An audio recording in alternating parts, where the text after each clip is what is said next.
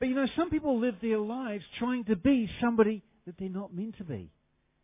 And they spend all the years trying to do something, but they feel underneath a frustration because they don't know who they are. What about men? It's amazing what men often do.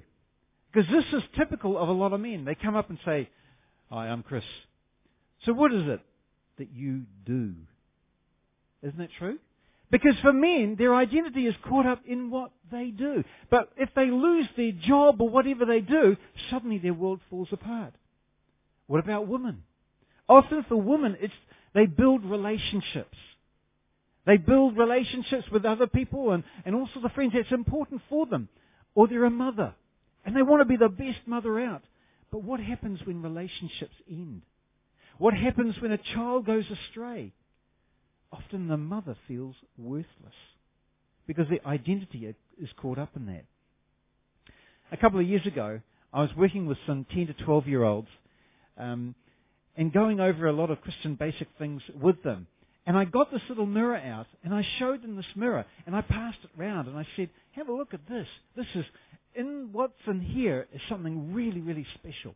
But when they looked at it and they saw themselves, what was their reaction? "Oh, yuck." And they passed it on. It certainly wasn't like the Fonz. Who remembers the Fonz?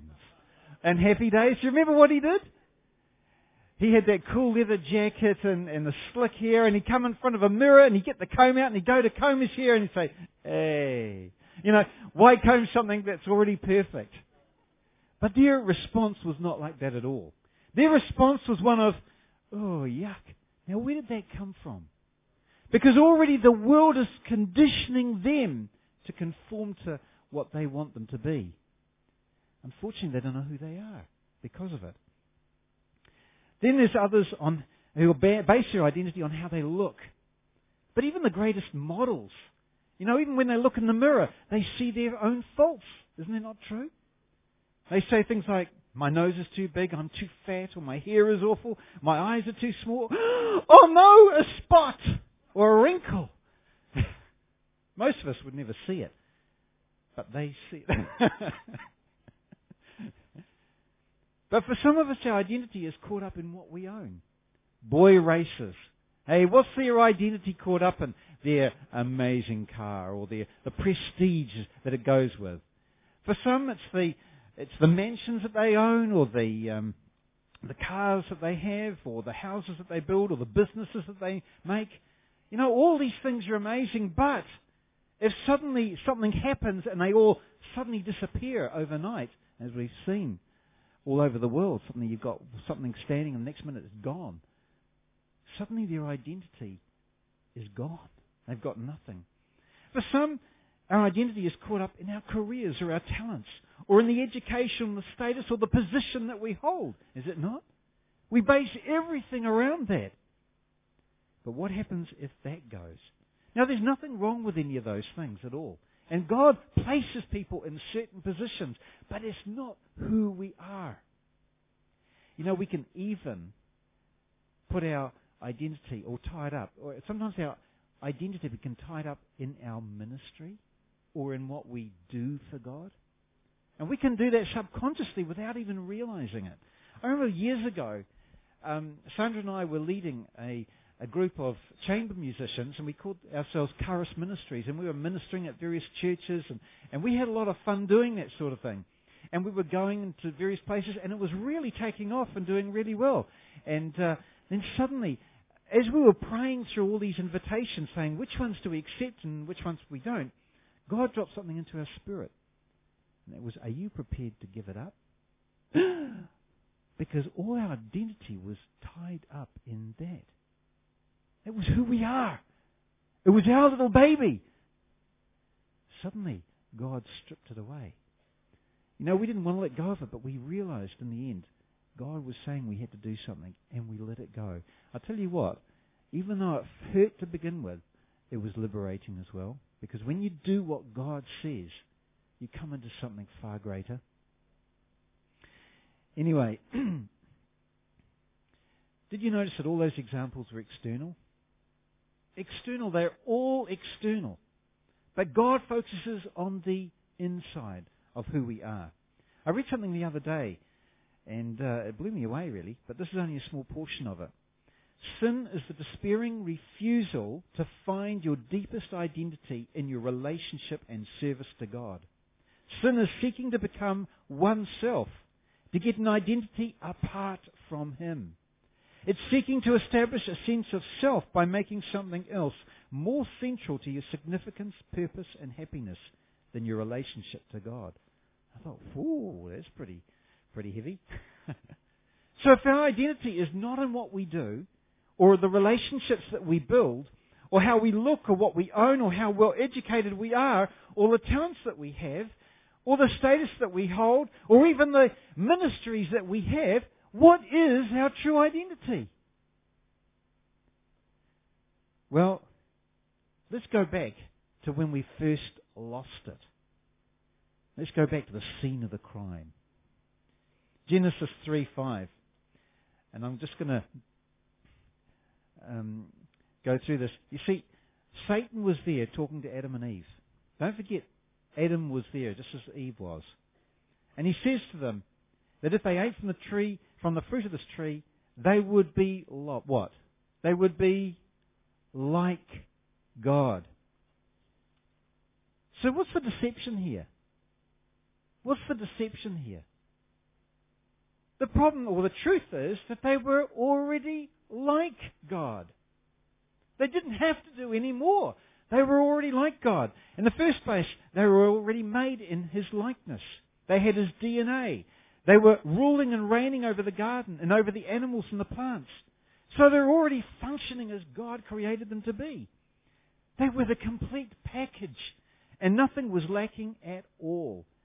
And they were enjoying life to the fullness. So how can you be more like God when you already are? But that deception has crept right down through the ages into us. And we don't know who we are.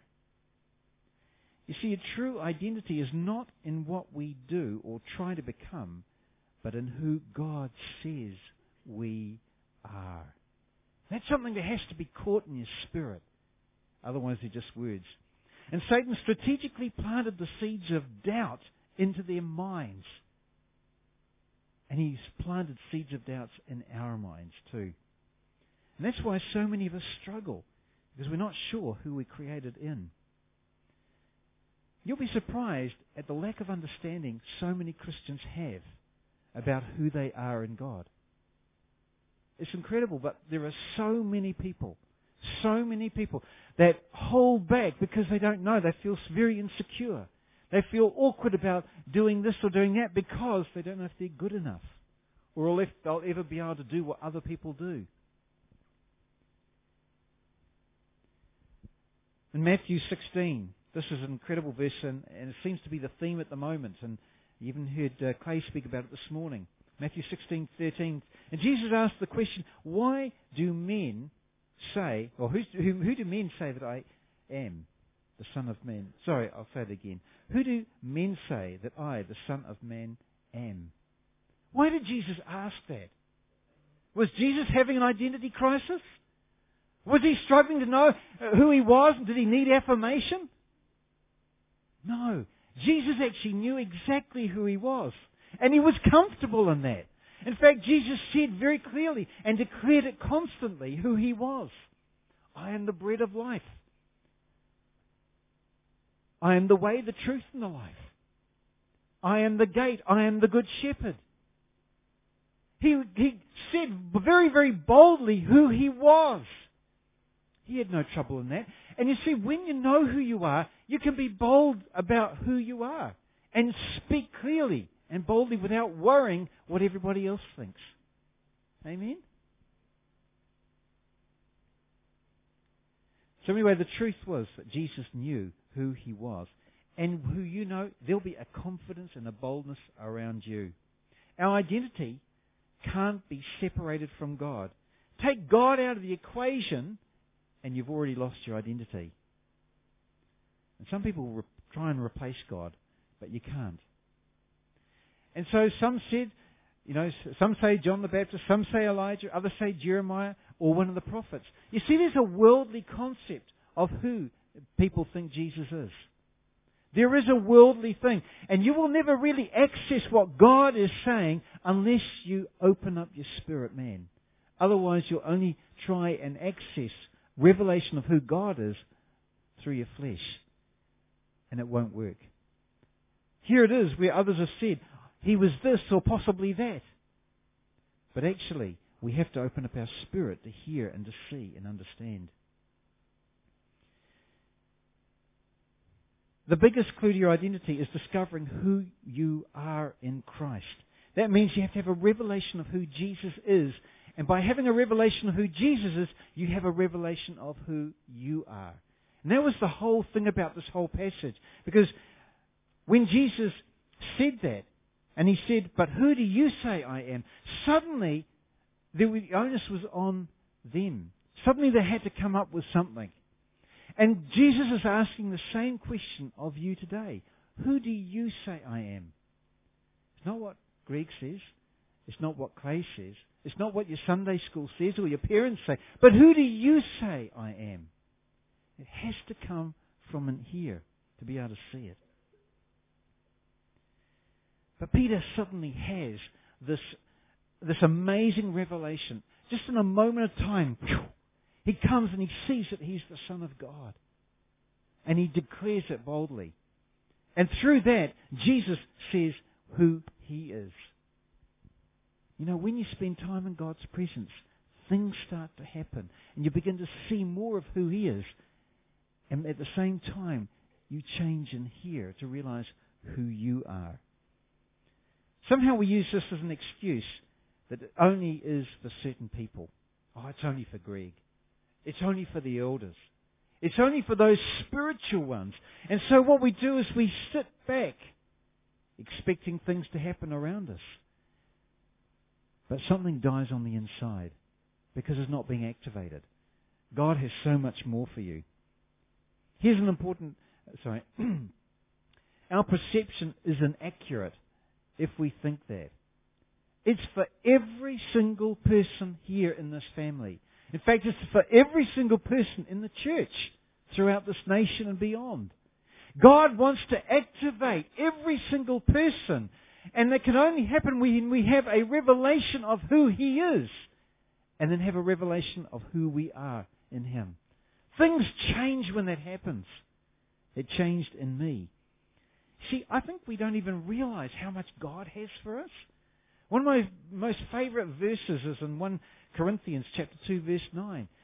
The eye has not seen nor the ear heard, nor have even entered into the heart of man the things which God has prepared for those who love Him. God has things for you to uncover. But you can't uncover it sitting it back and doing nothing. God wants to activate your spirit man. Listen to this. Here's an important point. True perceptions of who He is and who we are both come from God. You can't get a revelation of who He is from somebody else and a revelation of who you are from somebody else. It actually both comes from God. And the sooner we understand that, the sooner that we take that and get it into our spirits, how important each and every one of us are. And suddenly your mind is blown away. You see, I love what Phil Pringle wrote. He said, God didn't have one of you. He wanted one of you. So He made one of you. You are unique in all that God has given you. You are unique, and God wants you to, as part of this family, to function as a body. But your uniqueness adds something that is so vital in this body. If we all just sit back and did nothing and just left 10% or 20%, as most churches have, I think it's about 10% of people actually activated and doing things, and the rest sit back and do nothing. Look at the hidden talent. Well, it's not so much talent, the giftings within the person themselves that God wants to unlock and release upon the house. Imagine what the church would be like. 100%. See, the Word of God reveals who we are in Christ. 2 Corinthians says at 5:17, therefore if anyone is in Christ, he is a new creation. Old things have passed away, and behold, all things have become new. Isn't it incredible? You know, I used to struggle with my revelation of who I was. I thought I was hopeless. I thought I was a downer outer. I thought I was just, I don't know, I just didn't seem to fit so much. You see, when I grew up, I came from a family of musicians and artists. I mean, that's who we were. But it didn't fit into the school mold. They were already for sport and doing this and that. But I loved music. And I wanted to do music. And that was part of me. So I never really fitted so much. I mean, I got on with friends and things like that. But my perception of who I was very low. And I struggled with it. But isn't that verse incredible? Therefore, if anyone is in Christ, he is a new creation. The old has passed away, and behold, all things have become new. You know the old caterpillar and the butterfly? Isn't that incredible? How the whole caterpillar has to die in order for the butterfly to come out. Any part of that caterpillar that stays alive will kill the butterfly. And so in here we have to die to self. We have to die to the old things because God has got something new and fresh for us. People, we have to own the revelation of who we are. If we don't own it, Satan will take it away from us. If we don't own what God says about us, Satan will fill our heads with all sorts of other junk that will confuse us. You know, after I came into a revelation of who Christ said who I was, I don't care about what other people think anymore. Because I know who I am. And I'm pleased, and I praise God for that. It changed my whole mentality. You know, I did all those years of struggle as a Christian. It's really been over the last, I suppose, 10 years, 10 years, that God's changed me completely. Because I had a revelation of who I was in Christ. You know, it's God's revelation of His Word that shapes and changes who we are. And I'll tell you this, there are so many sleeping giants in this church waiting to be revealed. Don't keep sleeping. Begin to awaken. So why is revelation so important? Because it is what God builds His church on. Did you realize that? Now, it's just not any old revelation. It's the revelation of who He is and who we are that He builds His church on. Isn't that powerful? That was a statement by Phil Pringle. And the revelation changes our perspective on everything. It changed Peter's perception. It changed everybody's perception. Now, I want to encourage you. Maybe you're struggling a little bit about who you think you are. But God is actually walking you on a process and a journey. So don't panic. Don't hold back. But actually enter into that journey. Because God will help you with your identity. The truth is that Satan will try and rob us of our true identity. But you know the truth. You shall know the truth, and the truth shall set you free. Revelation also builds up faith in you.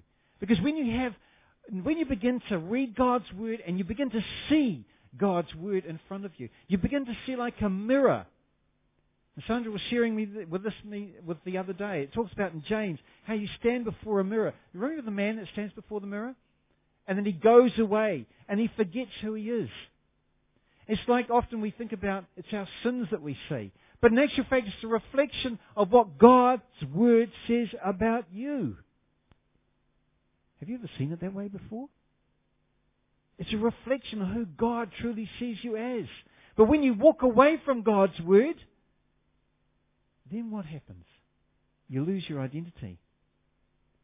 But what happens when we live a life when we don't have that revelation of who we are in God? Well, I want to show you very quickly a story of a young man that lost his identity. But it's incredible. I don't know, this story really saddens me. Because in some ways, it should have been the most incredible story, and almost was, but something was lost at the end of it. Who can pronounce his name? Anyone here? I just pronounced it as Mephibosheth, and I've probably done it wrong, but anyway, it's a difficult word. He was a young man. I don't know whether you know the story about this young man. I just for the sake of time, I won't read it out. But this young man was Saul's grandson. He was of royalty. He was in line to the throne, if you like. But he'd had an accident when he was, I think, about 5 years old, and he became lame in both his feet. And he ended up being cast out into the desert, if you like, in Lodabar. He had no future, no rights, nothing at all. He could not even come before the king. Because if he did, any person with a defect would have been killed. That was just the way that they had it in those days. So this man was an outcast. His life was worth nothing. In fact, you know what his name means? Dispeller of shame and bitterness. And Lodabar means barren, pastureless. Can you imagine that? He's a nothing and a nowhere, going nowhere fast. And yet, David is saying, well, who can I show kindness to in the house of Jonathan? And they told him about this young man. And said, go after him and bring him in. And so they go and bring this guy in, and he comes trembling before the king. And the king restores him, washes him up, cleans him up, gives him a position. He gives him all the inheritance back that was lost. He gives him all sorts of things there and helps him to even eat at the king's table. You know, it's the story of salvation, if you like. What an incredible story. When we were lame and crippled in sin, and we couldn't come to the Father, but the Father came for us and brought us into His presence, cleaned us up, washed us clean, and gave us a position of being seated in heavenly places and having everything at our fingertips. Mephibosheth had everything. Wow, look at that. What could this man do? What could this man create? Who could he influence? What could he build because of the transformation that took place in his heart and life? It's a great story, but it doesn't end there. And you know, it's like the salvation story. We think we can just get saved, and that's it. But it's only the beginning of what God has for you. Because God wants to shape you and mold you into His image. And so when you get born again or born into the kingdom of God, that's the very first step. I mean, you can stay there. But God doesn't want you to stay there. He wants you to journey with Him into what He has for you. There's a huge inheritance for you to take hold of in the Word of God. Or are you going to sit back and do nothing? Consequently, this young man, as he sat back and did nothing, without even realizing it, almost lost all his inheritance. He got some of it back. But isn't that sad? It's because he sat there and he did nothing.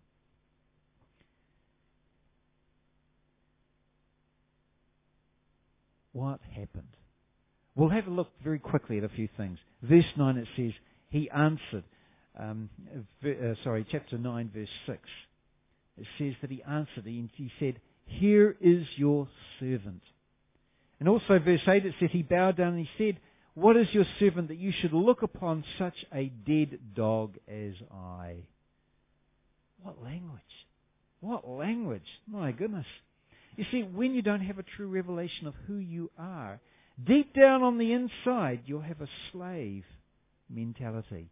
You'll be enslaved to the things around you. You'll be enslaved to how you think about yourself. You'll be enslaved in all those different things. And it comes out in the confession that you have. And yet you're a son, are you not, in the kingdom? A son and a daughter. God says you are, in Galatians 4:7, so you are no longer a slave but a son. And since you are a son, God has made you also an heir.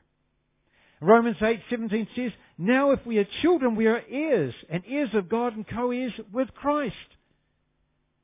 Now those verses will mean absolutely nothing to you unless you receive it as a revelation from God. Actually, I am a co-heir with Christ. Why then am I thinking of myself as a slave or a servant? You know, servants or slaves, they look down, they can't even look up. They're not meant to look you in the eye. There has to be a change of mentality. Man, did I have a slave mentality over myself. And you know, I look back over my life and I think I missed out on so much because I had that mentality. God had to break it off me. The second clue that we also have is, because it says in verse 13, because he ate always at the king's table and was crippled in both feet. You see, he had a lame mentality. One that said, I can't do that, or I couldn't possibly. Oh, I don't know. Don't you know, I'll always be like this? Haven't you heard those before? I've had those very same words spoken out of my mouth. This is exactly the sort of mentality I used to have, and it robbed me of so much. You see, a lack of revelation of who we are will often come out of our language or our confession of who we think we are. And so out of the innermost being of our hearts will flow who we think we are. You can't even hide it because it's in your language. Things change. I had to change my confession. I had to change it. I had to take the Word of God. I had to say, God, what do you say about me? And even when situations and circumstances were screaming at me, saying that I was a failure and a nobody, I picked up God's Word and said, actually, God's Word says. And I began to pray that over me. Over and over and over again. Sometimes it was months and months. Who was I going to believe? God's Word or what Satan or the world said? Who are you going to believe? And boy, as you begin to pray about it, even if you don't feel like praying those things, you press on through. And as you do that, suddenly you have a revelation of what that verse really means and how it transforms and changes you. Man, what a difference it made to my life. Dr. Noel Woodruff says this. This is an amazing thing. He says, the lame represents all the things that prevent us from walking strongly in the purposes of God. The blind represents all the factors that destroy our discernment, perception, and revelation of the intent and desires of God for our day. The combination of both blind and lame produce a church locked in the iron grip of religion and programmed activity that can never access the Zion positions of accuracy in the purposes of God and the explosion of His will on the planet. Boy, that's a big mouthful. But isn't it true? Isn't it true? A lame mentality or a blind mentality will only lock us into things. But God has given us a freedom that we need to experience. You see, a lack of revelation of who we are can create within us a victim mentality. Oh, yes. That begins to demand help from other people or even blame those for the state that we're in. Oh, it's not my fault. Don't you know? It was this person or that person or this situation. I think we've all done that, to be honest, haven't we? I know I have. When we get tied up into that little self-pity thing, we often blame other people instead of taking responsibility for our own actions. And God wants to change us. A lack of revelation of who we are can also immobilize and make us inflexible because your sight is limited. When your sight is limited, you can't see. Mephibosheth had become set in his ways and his thinking. And how do we know that? Well, he never built anything. He never influenced anything. You know, in a redeemed state, when God, when you're on a journey with God, things happen around you. But nothing happened with him. His sight was limited by what he saw in the past of who he was. He was lame in both feet. A lack of revelation of who we are can cause us to rely constantly on others for affirmation. Now, this is a big one. This is a big one. I constantly relied on other people to build me up. And if I didn't get it, my life was destroyed. And so what we end up doing is walking this very thin tightrope, trying to please this one and that one over here, and looking for confirmation here or confirmation there, or affirmation, I should say. And when you don't get it, what happens? And so many people build their identity around what other people say of them. But what other people think of you is irrelevant. It's what God thinks of you that matters. A lack of revelation of who we are can cause us to become oblivious to what is happening around us. Because if you sit back and do absolutely nothing, things can be happening in the spiritual realm which you will never pick up in the flesh. Because it's a spirit-to-spirit transaction. Can you see what God is doing? Can you pick up in your spirit what God is doing around you? Or are you sitting back and things are just going on around you? That's exactly what Mephibosheth did. He sat back and things just happened around him.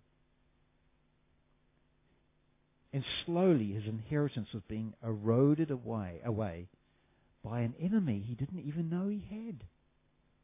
It was supposed to be somebody that was looking after his own interests.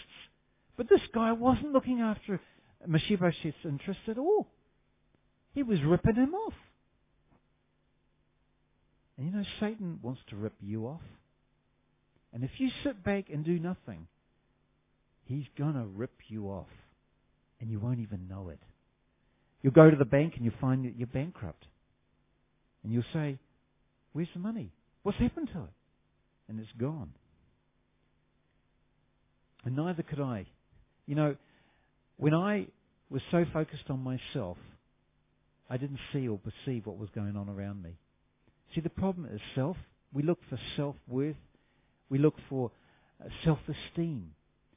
But it's actually God-esteem that we should be looking for. It's God-worth, not self.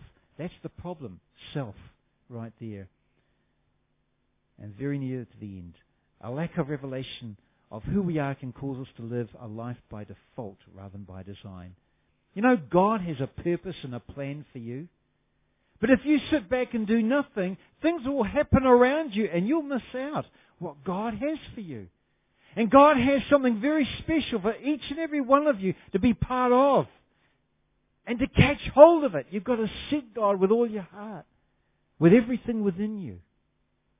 Otherwise, you'll miss it. It took me a long time before I actually realized that too. It took me a while to come into this revelation for myself, and it changed my whole prayer life. Coming in and lifting up this Word of God, the most powerful book in the world, changed my life. The revelation of who I was is in these pages. It's the revelation of who God is that changed my life. I'm still in a big process, by the way, because it's a big book. It takes a long time to get through, right? There's so much to learn, and I'm only on a journey. But we're all on a process together, amen? Don't miss that out. Don't miss that out. Awaken your spirit, man. Don't sit back and do nothing. Say, God, I want to press on through. I want to do something. I don't want to live my life by just defaulting. I want you. Lastly, a lack of understanding of who we are can cause us to fall back to what we were, particularly in times when the pressures come on. Isn't that true? Because if nothing's happened on the inside here, what happens is that when something happens, we default back to what we were before, what we're comfortable with. And sometimes a realm of self-pity or whatever we go through is more comfortable than actually breaking through a barrier. Because sometimes it takes hard work to press on through with this word when you don't feel like it, when everything's down, or you feel tired, whatever.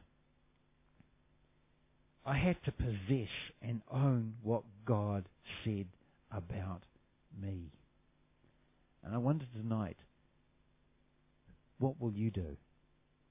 Will you take ownership? Will you take and possess what God has for you. Because Satan is cunning and he will try and cheat you out of what your true kingdom worth is. So how do we receive a revelation of who he is and then who we are? I want to thank Clay for standing in for that picture for me.